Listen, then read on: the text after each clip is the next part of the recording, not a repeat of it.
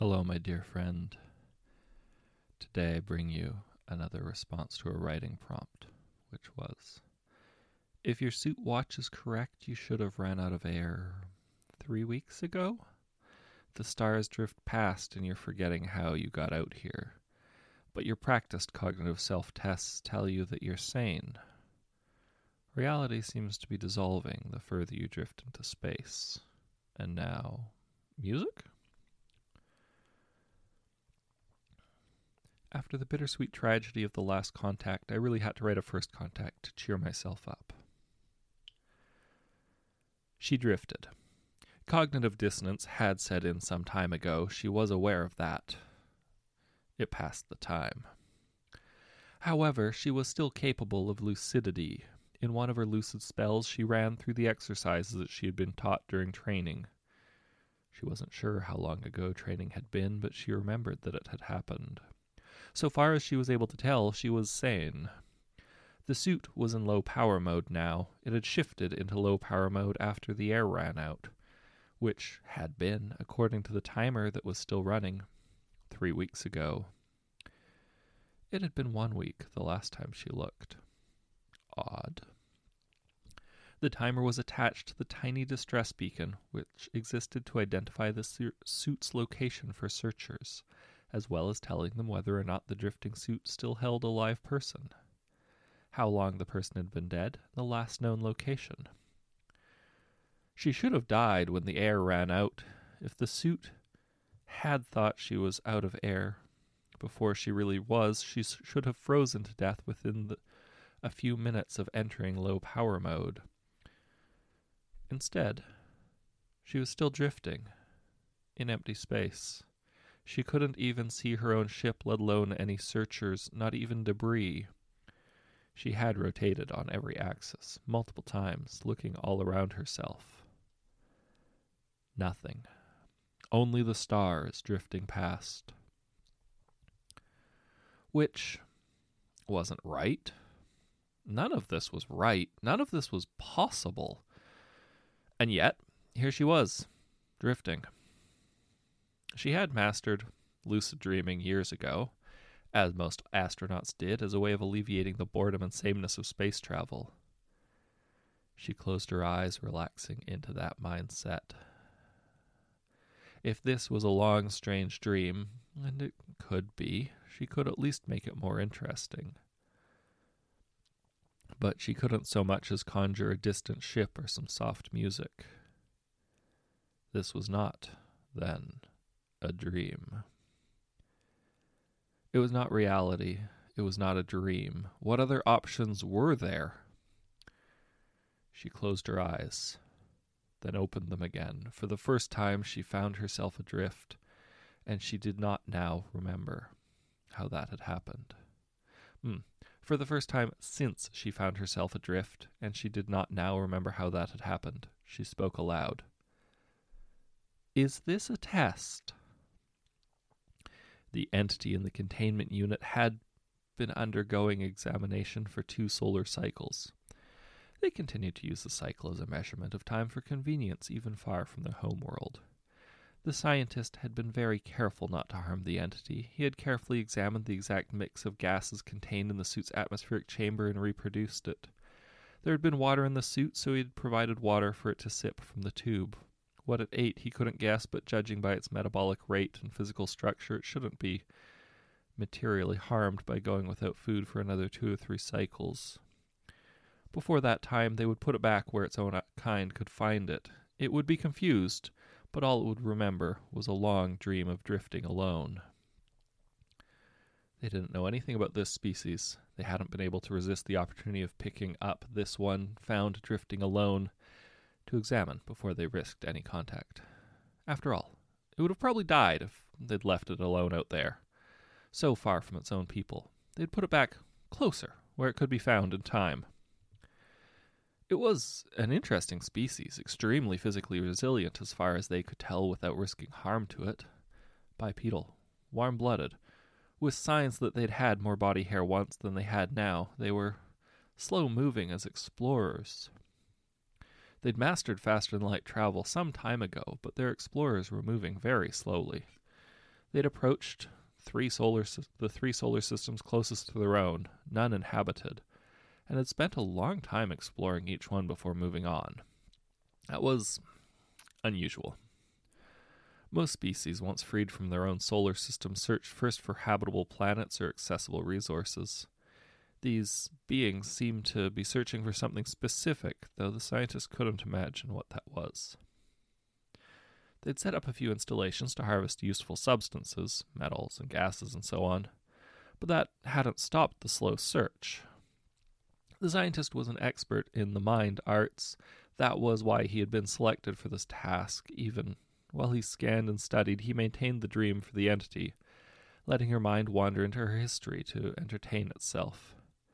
He was careful, nudging it away from memories of pain or distress or anything that seemed too intimate. Memories of large groups, of what appeared to be team activities of training and exploration. He had learned the rudiments of her language that way. Though, in her memories, there were a number of other languages spoken around her. The species seemed to have an unusually large number of spoken languages, at least 15 just in this one being's experience, when most new spacefarers had 2 or 3. And while he was thinking about that and trying to figure out exactly how that bony structure in the ear worked, the entity spoke. This should not be possible. While it was in the curated dream state, it should not be capable of such voluntary movements. And yet it spoke aloud as well as in the dream, suddenly turning its consciousness outward. Is this a test? It should not know. No being placed in the dream state had ever realized it. That was why the scientist species were so instrumental in first contact, as well as being crucial medical staff. They could remove awareness of pain and injury, or remove a being afflicted by claustrophobia or other sicknesses common to space travel from awareness of its surroundings until treatment was given or a planet reached. If a new species proved to be dangerous or hostile, its representatives could be placed in dream state until the other envoys were safe.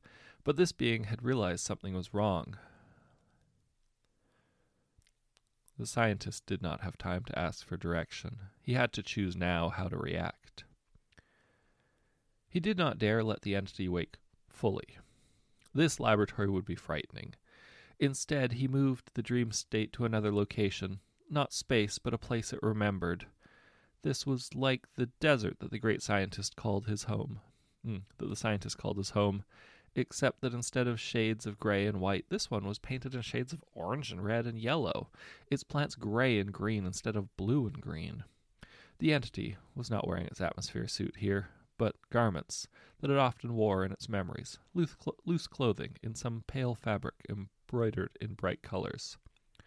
For that reason, when he appeared to it, he did not wear his closed containment suit, but the looped and painted garments he would have worn at home. He was not equipped to vocally produce the sounds of the entity's language, but he could project it here in the dream state and hope he could make himself understood. His mastery of the language was rudimentary. No, not a test.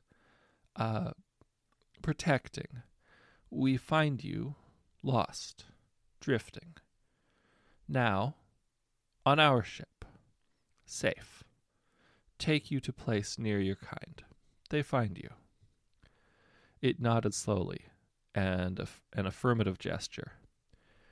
And while you take me, you study? It waved its hands at its own body. Examine me. But I dream, so I won't know. It was consciously simplifying its own speech to match his, a little courtesy he hadn't expected. He stepped back, ears drooping in embarrassment. We do not hurt. Only look, he said defensively. Want to know what your species is. If you have sickness, forgive. Still learning your words. It made a strange barking noise that seemed to serve them as a laugh. I'm not angry, it said, smiling its toothy smile. Who would not look? I am glad you only look, not... It made a gesture along its central axis, somehow conveying a cutting motion. Not open. He knew his mental voice conveyed his horror. No, never. Not to living entity. A most evil doing. It nodded, its long dark crest twisted in a rope bobbing against his shoulder. We believe that too now. It sighed deeply. In past times, we did not. We were a bad species and did many evil things. Now we try to be good, better than we were. He had never heard a new species admit that either. Usually they tried hard to show a good face to strangers, but this was different. A first contact, not formal, not planned, only an explorer and a scientist facing each other across a warm desert under a pale yellow sun. Most species do bad things. Sometime. Even mine. But try to be better. Matters. He examined her thoughtfully. How did you break out of the dream? Nobody ever has done that. It lifted its shoulders and spread its hands.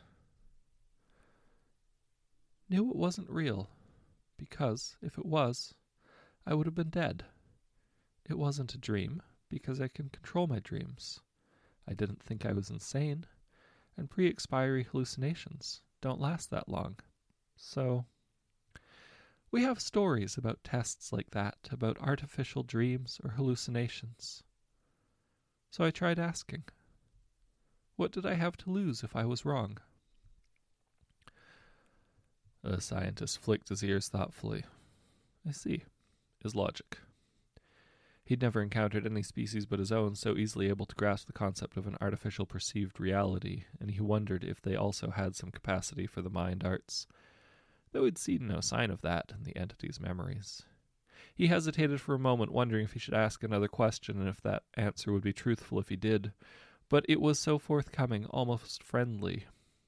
When could he ask if not now? What do you search?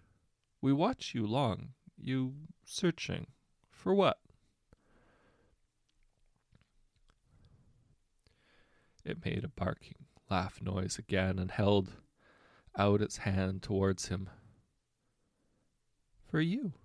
For others. We wanted to find other sentience, too.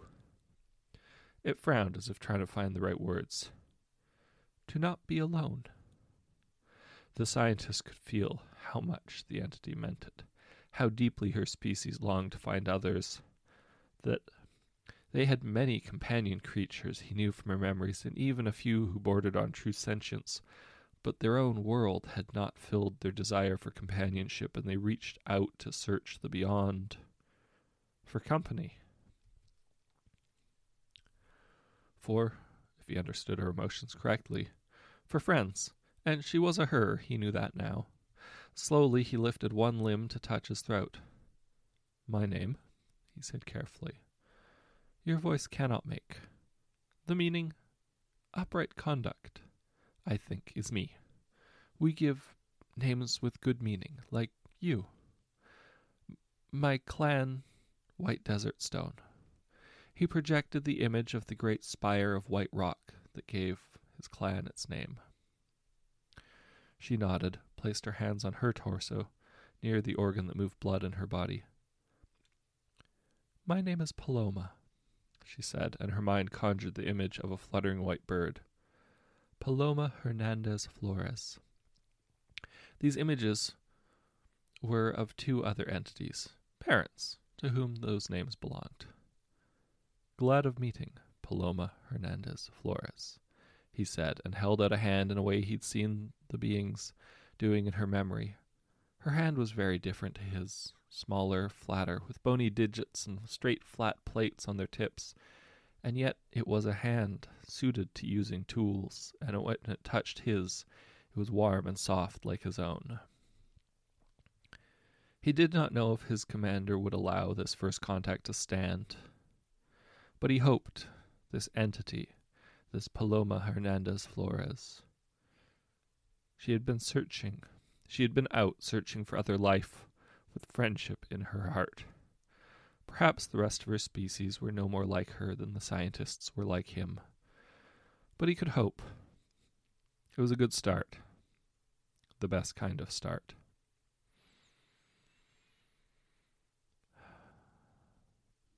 Be well, my friend.